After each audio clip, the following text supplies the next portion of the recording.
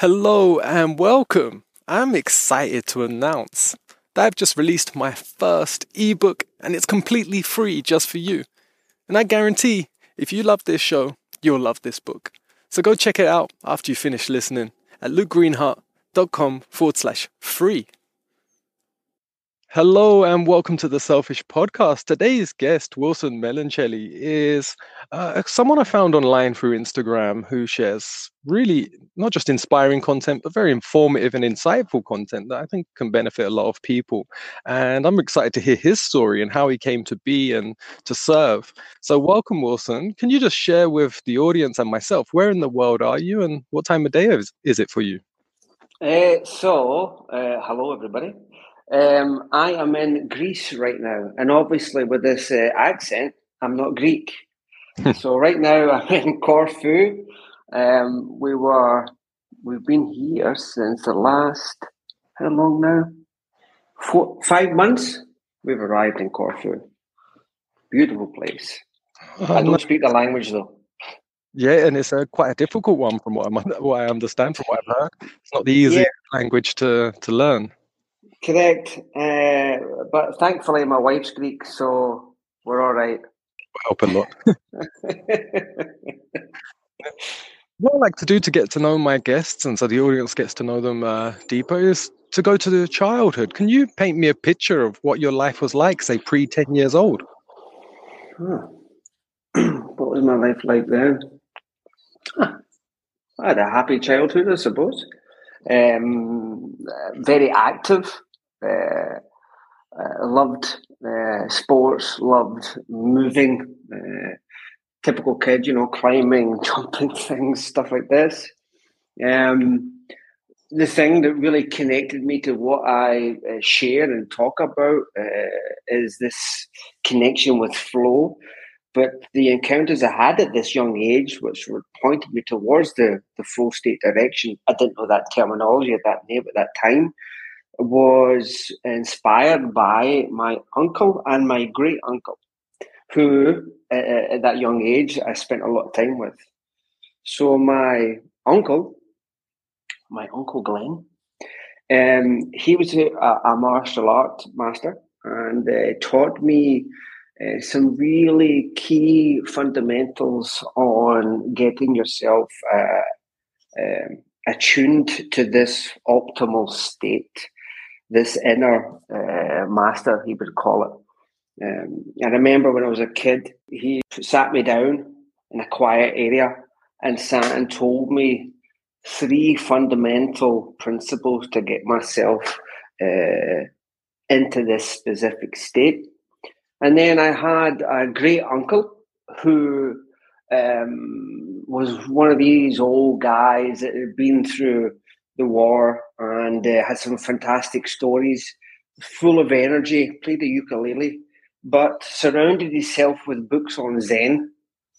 So I had a heavy influence from a young age of this hidden wisdom, this hidden truth that was around me. But as you could imagine, the outside didn't really fluctuate like that.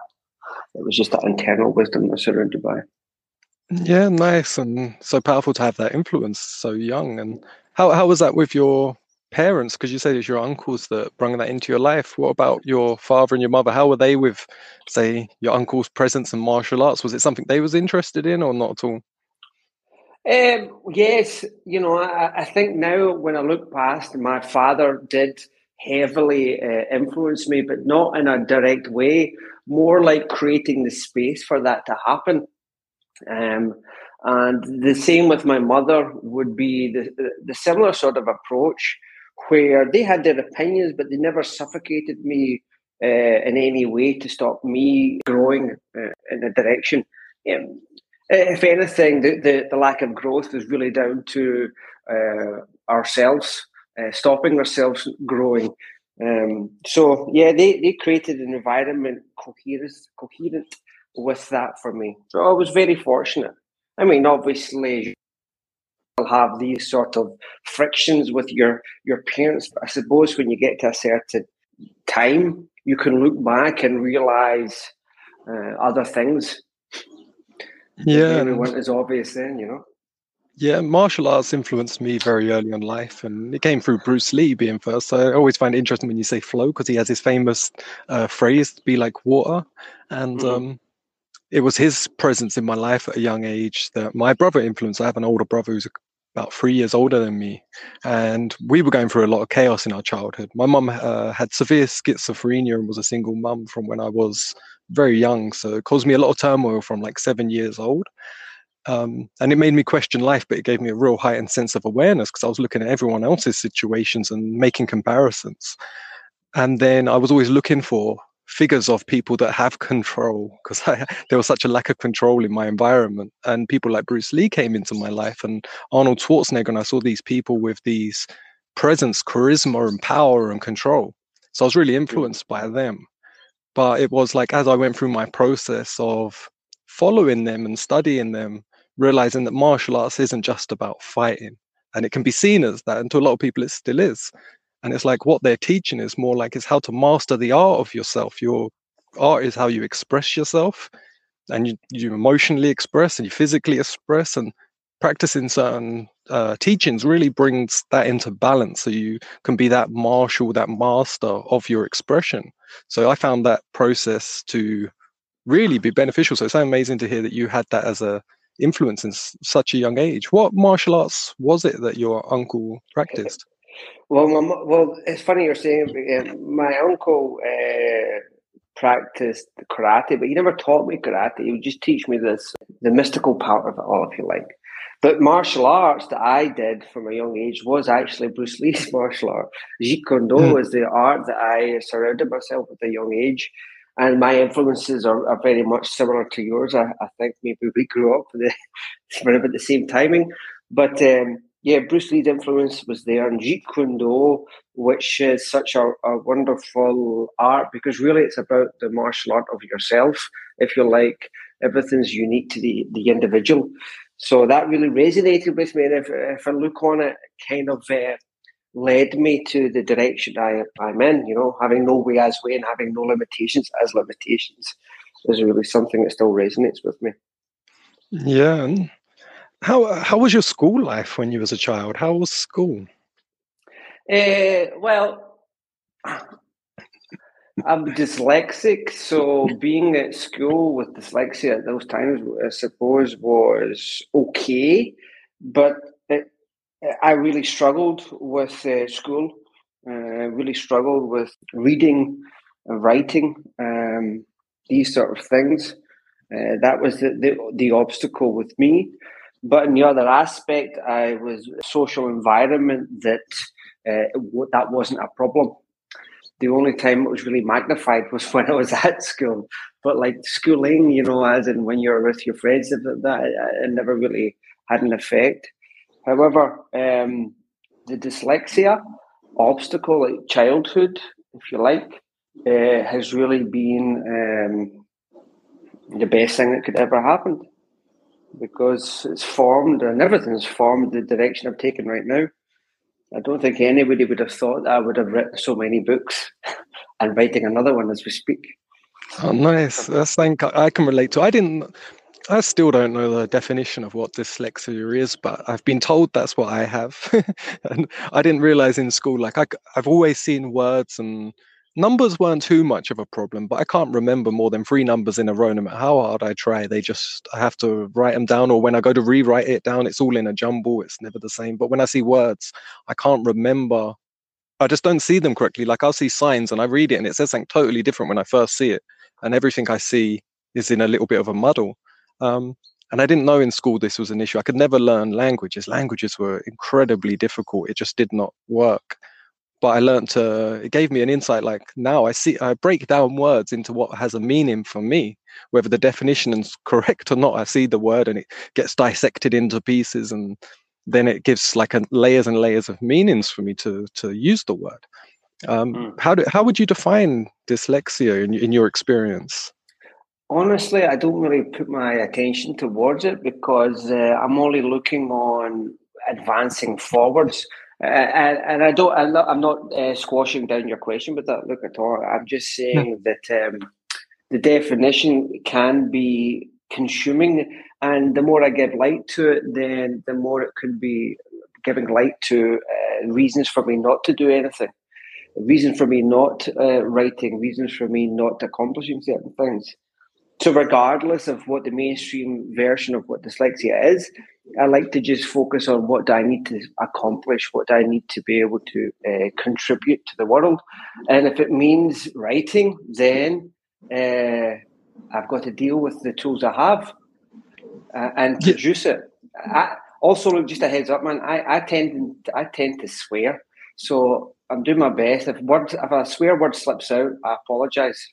Oh, that's okay. There's no problem. Yeah, but it's because it's the same for me. Like I don't like labels in any form, in any way. So I don't say to myself, "Oh, I've got dyslexia." It's not something I own or something I have. It's just something other people have told me. So I'm just like, this is, it's like whatever that label is. But yeah, so that's what I was interested. But like you said, I don't like to give power to anything that could raise that state that it's giving you a limitation or an inability to do something or struggle. And it's just like, it doesn't matter. It's like similar for myself. I've got books and stuff I'm in writing. I haven't released any yet. But even when I do posts on social media and stuff, I get my partner to proofread stuff. I'm like, just double check me. And just like, yeah, this is, just. I did the exact same. Yeah. My wife is my proofreader.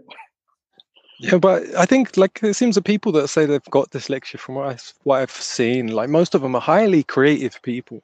And I found like for me, like I love storytelling. Like I write film scripts as well, and it's like someone would say you can't write with this thing, and for me, it's like, but I have such an imagination. I can see things in a certain way, and I love to put that. And part of that's putting it down in writing. To some people love to read, so it's like that's a way to get through to people. I prefer the video form or audio form because it just flows for me a lot smoother. Yeah. Do you remember the first thing you like wanted to do, be, or become when you was a child? Like the very first ambition you had? Well, I did train, sort of work as a period of time as a stuntman. And I think I remember when I was a kid, I maybe saw things like that on the TV, and it came to mind for a period of time, and then it diminished out. But I think that was really the only thing I remember as a kid that I wanted to do, was along that sort of stuntman term. But really, the thing that I'm doing now, however I got here, fits well with me. Oh, nice. Yeah. What comes to mind when I say, what was your earliest struggle in life? I don't know. I'm sorry for taking time to answer the questions, but I don't really have anything that comes up. Like I said, it's hard for me to sort of go back into the past with a lot of stuff because I don't really utilize it. I mean, I am a version of what I've gone through, but I don't stretch back into the past very often. Struggles, I mean, probably a struggle's an opportunity, to be honest. I suppose when my father died would have been a struggle, but now I realise the opportunity that it created. That sounds terrible to say, but it really did pick up momentum in what I'm doing today due to it. Does that answer your question? Yeah, no, it does, yeah. And I would say, yeah, it doesn't sound terrible to me. I think it's a perception people can have that certain things are meant, like they can have a, say, conformed belief system that things that could be seen as painful are meant to be always seen that way. And it's like if someone passes, the most beautiful thing we can do is take an opportunity from that moment. Not only does it honor that person and their life and their experience, but it rewires our own perception of events. And like you said, makes you flow, makes you stronger, makes you more useful. So like my mum passed away, only a matter of months ago. And I'd been her full-time carer for nearly my entire life. And, and it was I always wanted to get her into a better place. I wanted to fix her health. I wanted so many things for her. And she passed away in a hospital in no way or form where I wanted. But I could have put myself into a state of pain and suffering for that experience. But I had to see her whole life and that experience as such a gift of insight to my life. And which is one of the greatest things that ever happened to me. And that's something I never thought I would say years ago, because it caused me so much pain in the time that I was in. But I think it's beautiful that you can see the opportunity in your father's passing. What would you describe that opportunity as? Man, I mean, as you know, I teach people to get into the flow state. And we can label it in any way that we want: flow state, present, the now, the zone, whatever you want to call it.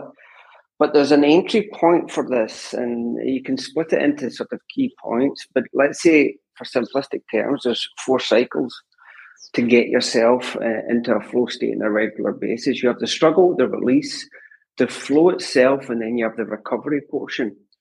That struggle phase is actually the door to flow, is actually the door to opportunity for you. So when you begin to understand that there is no necessarily any struggle, it's just opportunity for tapping into your flow, whatever skill that you're doing, then the flow really for me has been the hidden beacon, the hidden lighthouse inside of me. So whenever I have been experiencing any struggle, I always kind of knew I was going somewhere. And that somewhere is this flow, this state of being, this moment, this nowness, whatever you want to describe it.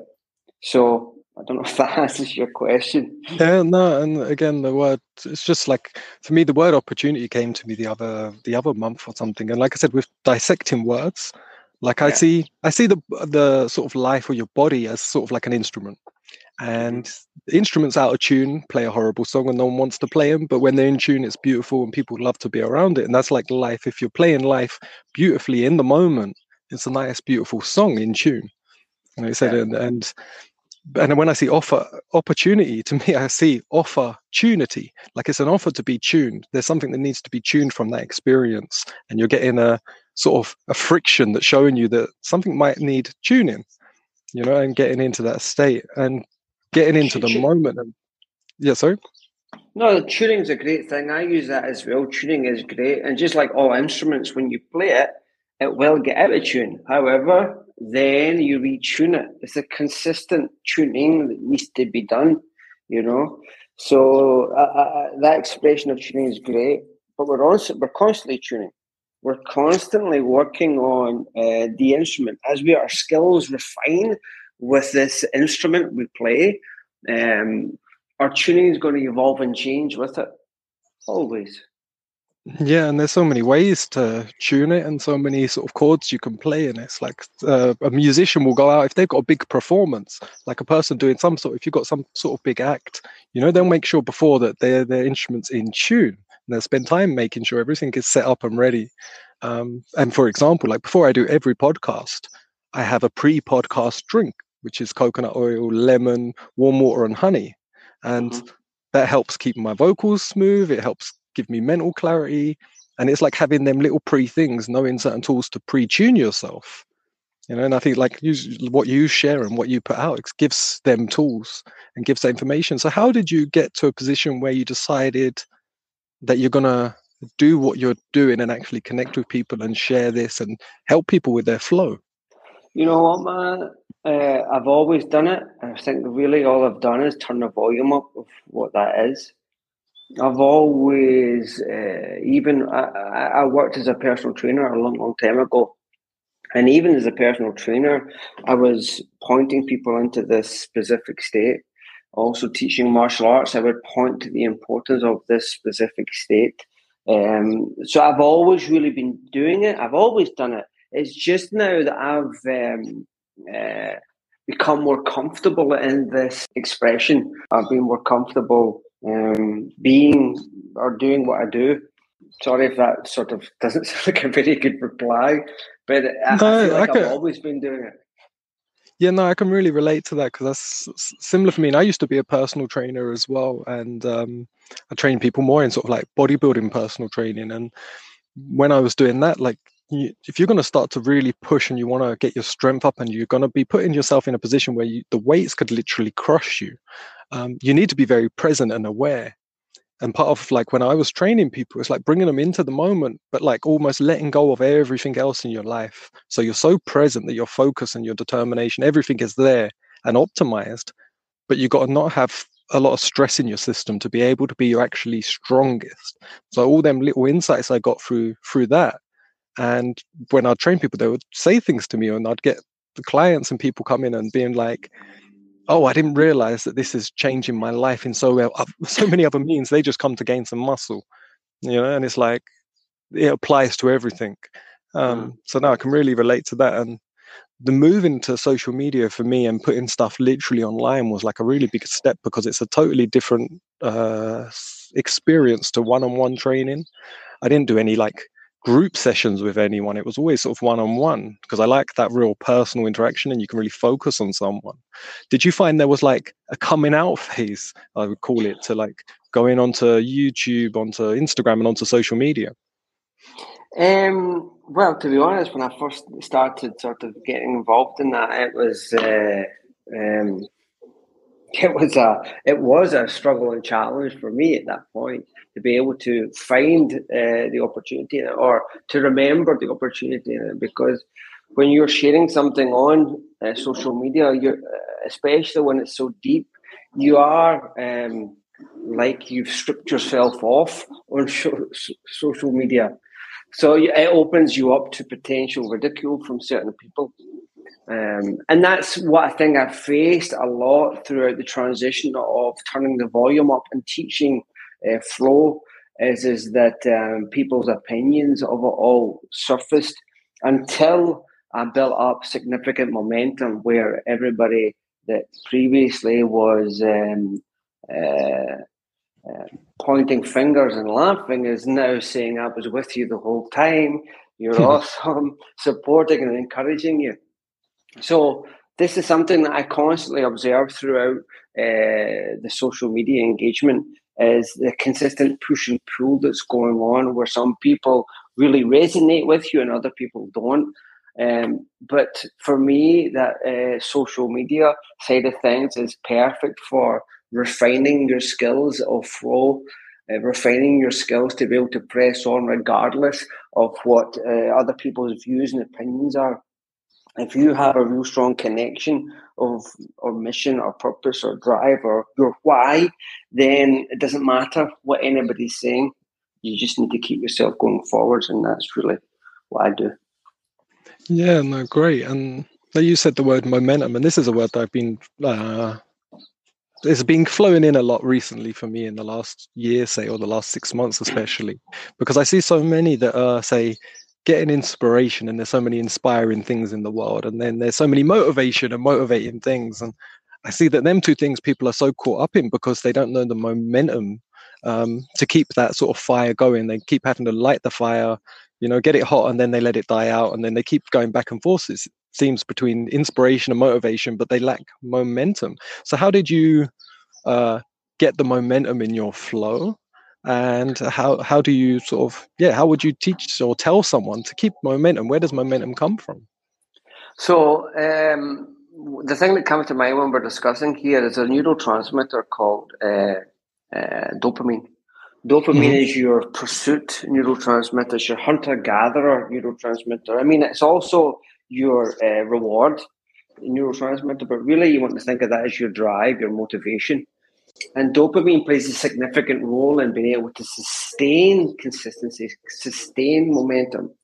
You see, with dopamine, if you do not allow it to, first of all, express itself, but then recover from that expression, then you're going to be in a slow progression downhill. You want to think that every time that you have accomplished something, you have hunted and gathered something, you will get a bigger reward of dopamine, okay? Now, after that big reward of dopamine, there's a dip that not naturally happens. It's like a recharge. It's like a refreshment. And it's like a recovery from it. But what a lot of people do is they hate that recovery portion. They hate the downtime that we express when we've gone through that. So what they do is they try and quickly get another dopamine hit. So potentially they use social media to get this quick response. They use alcohol. They use something to make them feel better quickly, so that they can hold on to this feeling of euphoria, this feeling of achievement, accomplishment. Whereas the real secret for sustaining momentum and consistency with everything is to allow that downtime to take shape. So when your system has to recover, allow it to recover. Don't try and trick your system or keep that high up. Allow it to replenish itself. This is how people will establish consistency in whatever they're doing. Does this make sense? I can explain it more if you want.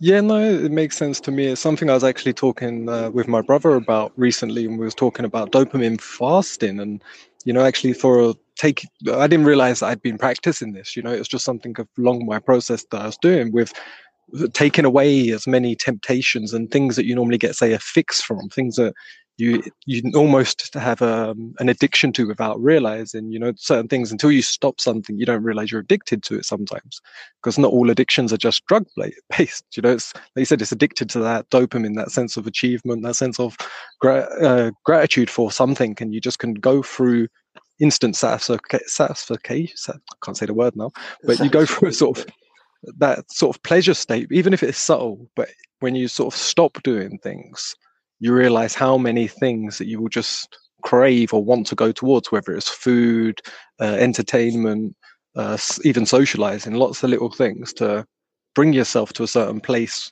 And so that is, you any experience with dopamine fasting? Is that something? Well, it's kind of like, you kind of want to think of incorporating that periodically throughout your day. So let's say our nervous system has like waves and ebbs and flows to it throughout the day. So there's points of the day where it's aroused, switched on, and there's also points throughout the day where it needs to recharge and replenish. So if we know this, and for example, blocks of 90 minutes is peak focus and concentration, and blocks of 20 minutes is recharge and replenish. So in those blocks of 20 minutes where you need to recharge and replenish, if you eliminate things that are going to stimulate that dopamine response, like putting your phone on airplane mode, not checking your social media, minimizing those distractions, putting yourself into a meditative state, focus on breathing exercises, or focus on activities that will encourage your recharge, replenishment, then it's the same idea as that dopamine fast. You're kind of cocooning yourself and allowing yourself to recharge and replenish.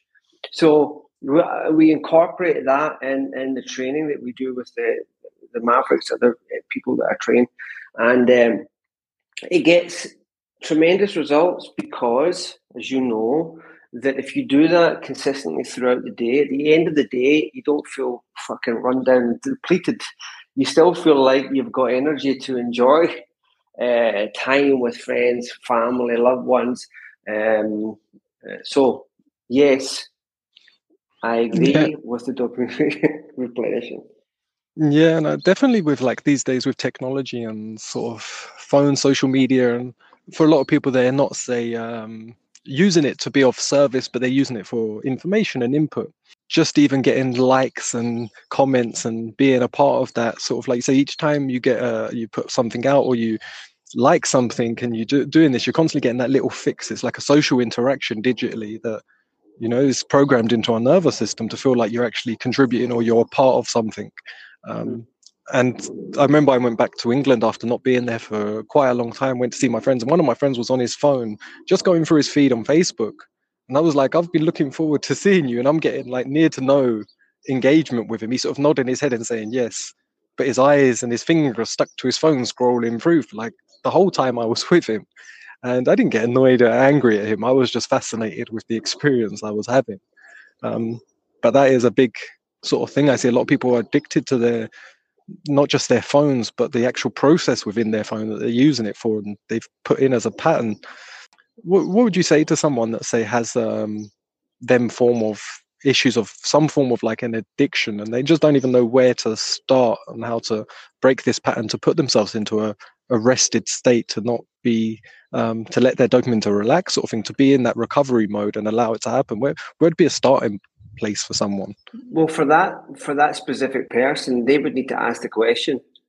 I know it might sound like I'm being vague here with it, but they need to have the want to make a change. If the question of change doesn't come up to them, then and I'm trying to orchestrate and change things, it's a waste of time and energy, and I'll not get anywhere other than frustrated with myself. Whereas when the question is flutters from the person who wants to have a significant change, then true change can begin. Does this make sense? Yeah, no, it does to me. Like I say, if you haven't got that will, you're just hitting a brick wall trying to tell someone something. Yeah. Now, what with each individual, it's kind of like a different starting point from each person. But like when they have the realization that this is not what they want to do, and then they find a thing that I really find very helpful for people, if they have a clear direction where they're going, what they're wanting to try and accomplish, what is the direction? Flow and focus are best of friends, they're partners. We need to have a certain amount of focus. Our focus attention, our conscious mind is really limited with the amount of information we can take in. So it's very important that if we're wanting to accomplish anything, whether that's a deeper connection with ourselves, we need to have a certain amount of focus on something, a direction to it. So if this person that asks the question for change, finds the need for change, and then has a direction to work towards, then there's flow can be found along the path of that. And then, as you know, the more they walk down that path towards something, they realize that it's not actually the direction, the destination, but the destination is in the actioning, is in the journey of it all.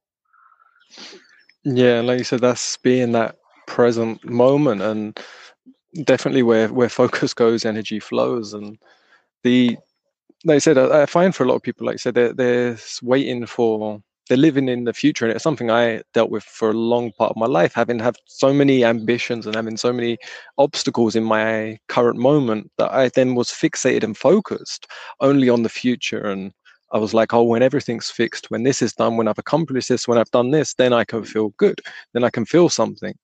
And I didn't realize how sort of that was causing me so much suffering in the actual moment I'm in, the journey I'm in. I'm suffering because I'm waiting for all my expectations to be fulfilled. And it was breaking that pattern for me that allowed me to enjoy the ride, enjoy the journey, love the journey. And I've seen obstacles of not within myself, but with what I witness with others, is trying to tell someone to be in the moment, being met with that's you have no ambition and no, like you said, no direction. You're just completely open and carefree. And I'm like, no, you're more productive and you can have your ambitions. Have you found that being an obstacle, that trying to explain to someone to be in the flow and be in the moment is unproductive? I think trying to I think there's an art in guiding, an art in teaching, an art in expressing ourselves. And I think a lot of people have tasted the flow. In fact, I know everybody has tasted the flow. I know everybody has had a moment of presence, a moment of where they felt at one with whatever they're doing, unified with everything. I know this has happened. And really, the job for me in the beginning stages is to get people to remember that they've done it before, and get them to connect to that sensation, that feeling they had in that specific time, and use that as a catalyst for them to start making movement towards it all. In that movement, a lot of the things, as we spoke about earlier about the martial art background, there has to be a sort of warrior mentality of yourself, because the call of old patterns are always present. So when you start making traction towards this new version of you, where you are more attuned to flow on a regular basis, the old patterns and behaviors are still shouting your name. And if you give them attention, if you turn your head, you could easily go down that pathway. So people need to get the idea that this direction that we're talking on isn't a walk in the park. You do have to develop this sort of wise warrior mentality. And when I say wise warrior mentality, there's a time to fight and there's a time not to fight, but both are advancing yourself forwards. Makes sense? Yeah, yeah, no, definitely. And actually, I've started writing a book like a year ago, and I still haven't got it down. Like it's a long process, and I just keep adding to it and trying to get all these ideas out. And it reminds me of what you were just saying. Then I actually titled it after sort of to Bruce Lee's Jeet Kune Do, because his is the way of the intercepting fist, and I titled my book "The Way of the Intercepting Thought," because what worked for me during my process is witnessing my thoughts, but learning how to actually have an intercepting thought that I'm not fighting it. But when these old patterns come up, I have the constantly optimizing the most intercepting thought I can have as quick as possible to change that state and intercept it before it actually hits me and contacts me. But I'm not throwing the first thought out. I'm not throwing the punch, sort of say. I'm always in an interception moment if that arises, but without staying in the fear of that it could arise. It's just witnessing when it does and if it does, and having the sort of tools to intercept it. Does that make sense? Yeah, of course. Yeah. Yeah. Nice. Very nice, man. Very And nice. what would you say, like, so you're putting this out online. Can you just give me an example of how you do this with your clients? Like, are these one-on-one hour sessions? What's your process? Well, I have I have a lot of things on there. I have ebooks that people can buy that focus on different aspects of getting into flow.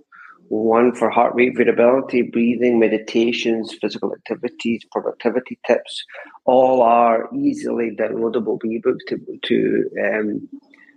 so people can start off straight away. But then I have a program called the Mavericks where I have a number of options inside there where myself and my coaches customize people's approach to get into the flow state. I think we've shared that everybody's journey is unique and individual, and our job is to help with expressing that individuality in whatever field they're going to be pointing towards. So we do a combination of one-to-one calls, a combination of group calls, but it all depends on what the individual is looking for. We establish accountability and consistency through the dashboard that we have, the website we have, the app that we have, where we can keep people accountable, make them feel guilty if they don't do what they're supposed to do, things like this. So Yeah, that's what we do in there. yeah, nice. And where can people find you? Where is your website, and what's all your digital space? So I have a couple of websites, but the one you can find most of my content on is cwilsonmelancheli.com. You can also find me on Instagram, same name, Facebook, same name, and YouTube, same name. So C. Wilson Melancheli. Yeah, and I'll make sure I'll put it in the link in the description so people can just click it and find their way. And that's I always recommend to people to follow as much content online even if they're not going to participate in following or say looking for someone to pay for something. Like just getting the input and the information and being in that presence as often as possible, or things that are about growth and expansion in your life. I think it's also a good place to be.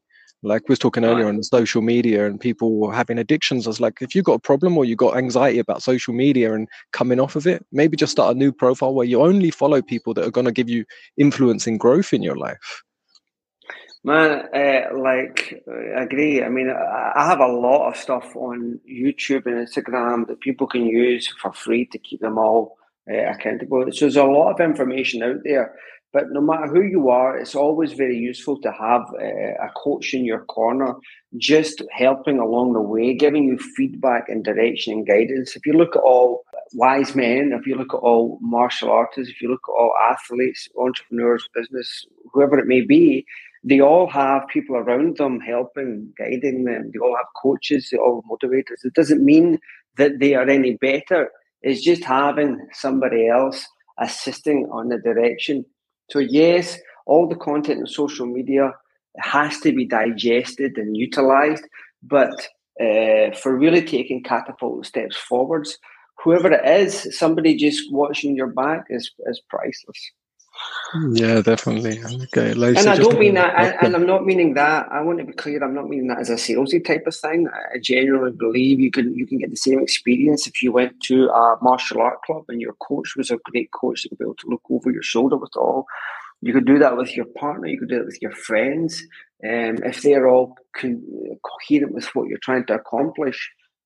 So please don't misunderstand. It's not like a sales pitch. I'm just showing the value of having other people aware of where you're going and supporting that direction and helping point out pitfalls and obstacles as you progress forwards, because they're inevitable. We're all going to find these pitfalls on the direction. It's nice to have somebody that's walked a similar path saying, watch out for that hole.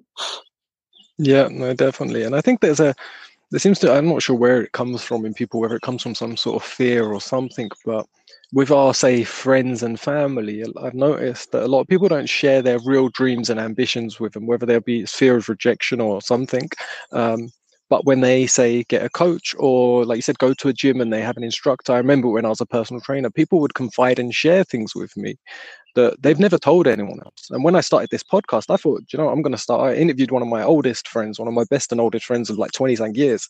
And in the podcast, I got to find out so much about him that I didn't know, that he's never shared. And he even told me one of his dreams, and he kept putting it down and saying, oh, no, that's just like a pipe dream. That's just like, oh, that's just what I'd love to happen. But it's a dream. It's a dream. It's a dream. And he goes, I've never told anyone.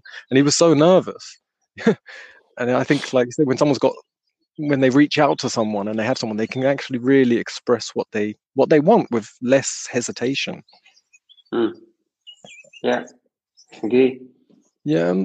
Now the last 2 years has been a strange turn of events externally for many. I don't think there's anyone that's not been affected in some way. How has this last 2 years and the pandemic affected you internally and externally? Man, we created a baby. Oh, So nice. to be honest, the pandemic has probably been good for us. How old's your child? Yeah, our baby is 8 months. So yes, it all happened then. So again, go back to what we spoke about before, maybe finding opportunity and not being able to go outside. Thankfully, it was just one kid. So, yeah, I mean, the difficulties with it, again, I don't want to sound too much like, who is this guy? What is he talking about? But I've managed, because of what I do, I've managed to reach and communicate with more people around the world. I've managed to help more people around the world with what I do. And during all that time, this pandemic has been going on.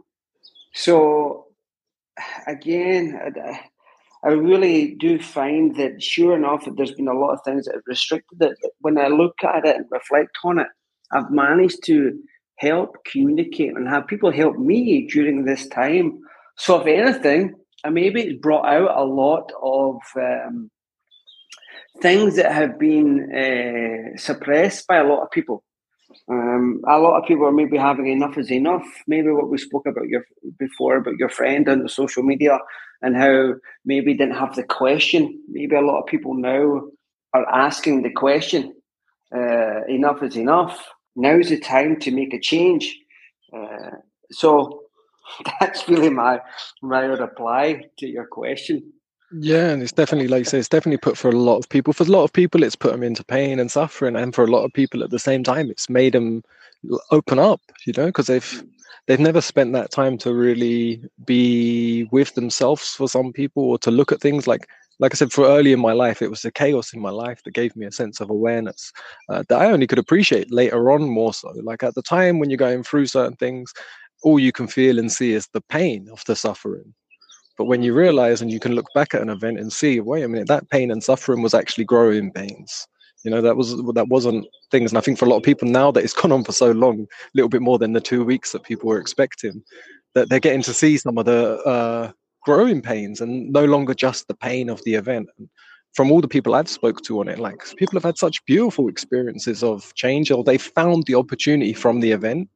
And it's not that they don't think the events are terrible, but it's like it happens. So what am I going to do about it? What am I going to think about it? How is this going to make me grow? How is this going to make me of better service? Like you said, with online now, what a beautiful time to be able to connect with people, because so many Yeah. more people are online. The technology's there. Why not use it to serve? Yeah. Yeah. So yeah, I completely agree. Completely agree, man.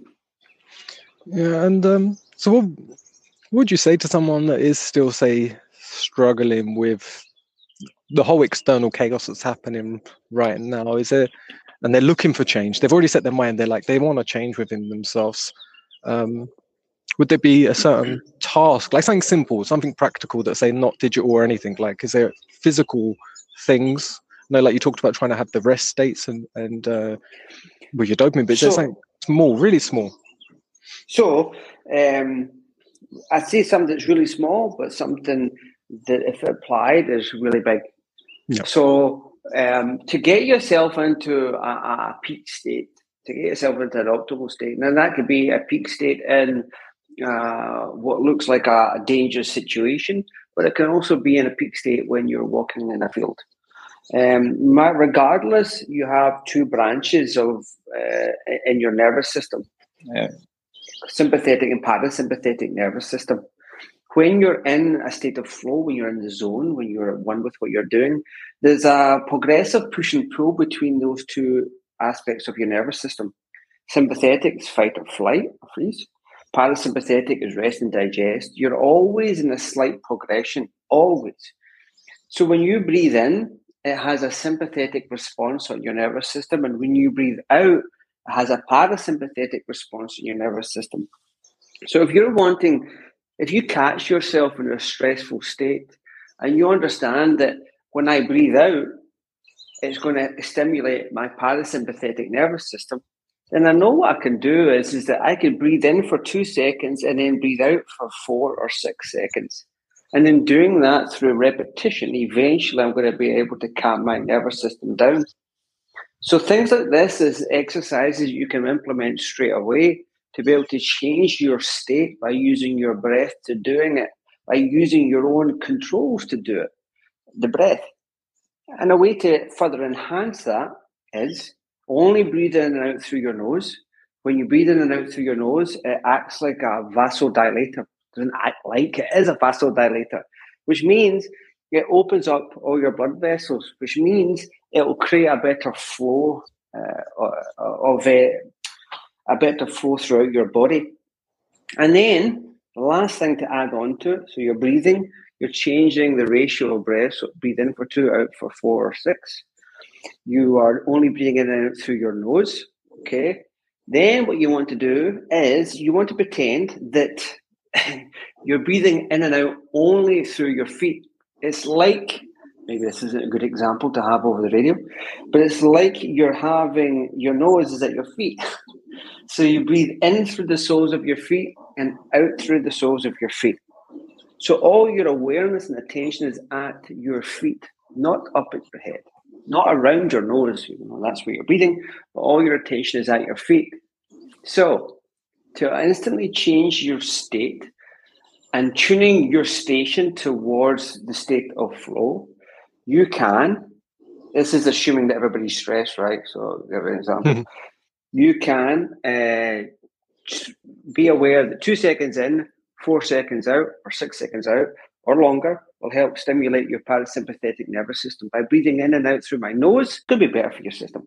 And then also breathing in and out through your feet is going to take your attention away from your head, away from up, and put your attention down at the floor, grounding you.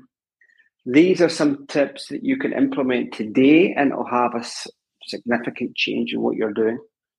Yeah, nice. Yeah, nice, perfect, man. It's breath work and doing things like that and being conscious of my breath work has changed my life unbelievably, and it's something that I put a lot of content out on because it's something that we're already doing. So if you can just take a little bit of conscious awareness to it, you'll be surprised at the results, and the actual impact it has.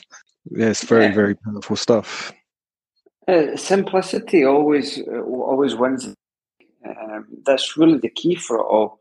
It's when we try to overcomplicate anything. Less is more. And the way we can accomplish less is more is having been doing in that period of time that we have.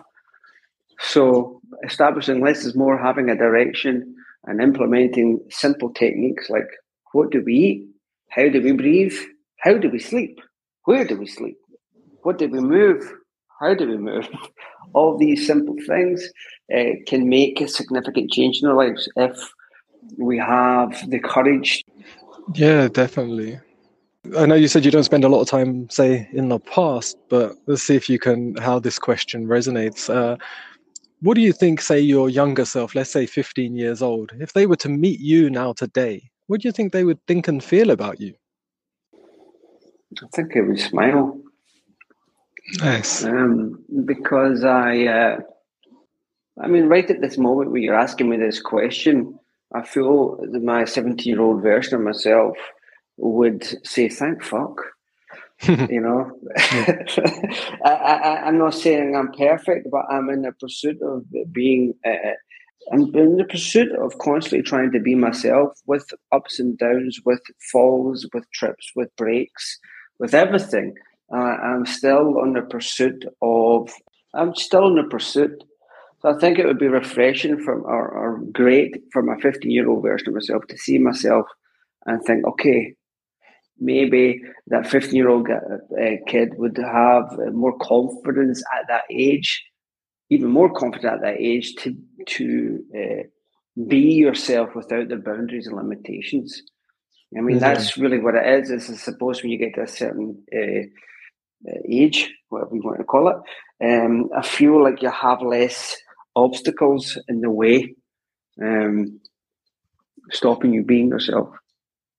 Does that answer your Yeah. question? No, that does. Yeah, no, it's nice. Like, yeah, I always like to hear that what people they said what their younger version would think of themselves, because for the most part they genuinely would be very happy and surprised with who they've become, and appreciate who they've become and who they are. Because when we're that age, we have so many ideals and visions, and we're forced into concentrations of what we're meant to become, how we're meant to behave, and lots of conditions in our life. And when there's a lot of pressure for being that age, and I imagine now for people that age that might be amplified just because there's the online digital sort of presence of everything. It's like more peer pressure. Um, so what's your? You said you've got a few books that you've already published, or you're in the process of books. Can you tell me a little bit about the books you was talking about? Well, the first book I wrote was called "The Mind of an Adult, the Heart of a Child," and it's on Amazon. I have a book called Breathing and Flow, a book called Heart of Flow, a book called The Flow of Productivity, and a book called Superhuman Code. That's Hack the Flow State, a combination of different things. So I've got these books, and right now in the process of writing a book about nutrition on flow, and how to use food as fuel for you to get into flow. So these are the books that I've written. I mean, I'm not going to win. I'm not going to win any significant awards for it. However, I do know that the material had to be put out, and I do know that it has had an effect on people. So it has had change in people, which is why I did it in the first place. Well, apologies for my dog. He's just seen another dog and he's going a little bit. We've got a dog. We rescued a dog, and then we ended up rescuing a cat, and he's very protective over the cats. So now another dog's come along. He's letting them all know that there's a dog about. Brilliant. And, I have. It's been. I really appreciate your time and hearing what you've had to share. And I have a few short, fun questions I end every interview in. Do you have a moment for them? Of course. Yeah. So the first question, and relevant to what just happened with my dog, if you had to choose one, a cat or a dog? Dog. Yeah. What's your favorite color? Is black a colour? Can I say black? It's not really a colour, is it? Red. Um, what excites you? What motivates you? Love. What does the opposite? What turns you off and gets you down? Things blocking my flow. What sound or noise do you love? My son's voice. Oh, nice. And what sound or noise do you not love so much? So the one that I don't love so much is the same one I love a lot for the day. My son's voice at 3:00 in the morning. It depends on what time of day it is. Yeah, depending on day, is the most beautiful thing. Yeah. What do you love about yourself? What do I love about myself? I suppose what I do. You suppose? Yeah, well, I've never asked what do I love about myself. I don't sound like an asshole, everything. No, that's fine. Yeah. That's, like I said, it's interesting because there's a lot of people there. Society conditions us that it's a vanity to have some form of love for yourself. Yeah, it's that's part of being in flow and it's part of life. And if you can't be in love with yourself, you're going to struggle to be in love with anything else. Yeah, correct. Yeah, what do you love in other people? The sparkle in their eyes when they realise something. Oh, nice. And the last question is, what do you love about animals? Now, this can be pets or animals in nature. What I love about animals? I suppose how they'll protect their loved ones. I mean, even all animals will protect their youngs. All animals, your dogs will protect you. I suppose that would be something. Oh, nice. Yeah, very nice. Well, it's been absolutely beautiful and great to just connect with you and to hear you. And I really wish you all the best. And I look forward to following your content and just seeing you grow and develop and have an impact in the world. Brilliant. Thank you very much. It was a pleasure speaking to you, Luke. It really was and really is. And hopefully our paths will cross again in the future. Yeah, I think they sure will. Okay, man. Thanks a million. Take care, You too. Ciao. Thank you so much for being here and listening to the Selfish Podcast. I'm your host, Luke Greenheart, and I appreciate you being here. Don't forget to check out my YouTube channel. Just search Luke Greenheart on YouTube. You'll find me. Check out my website, lukegreenheart.com.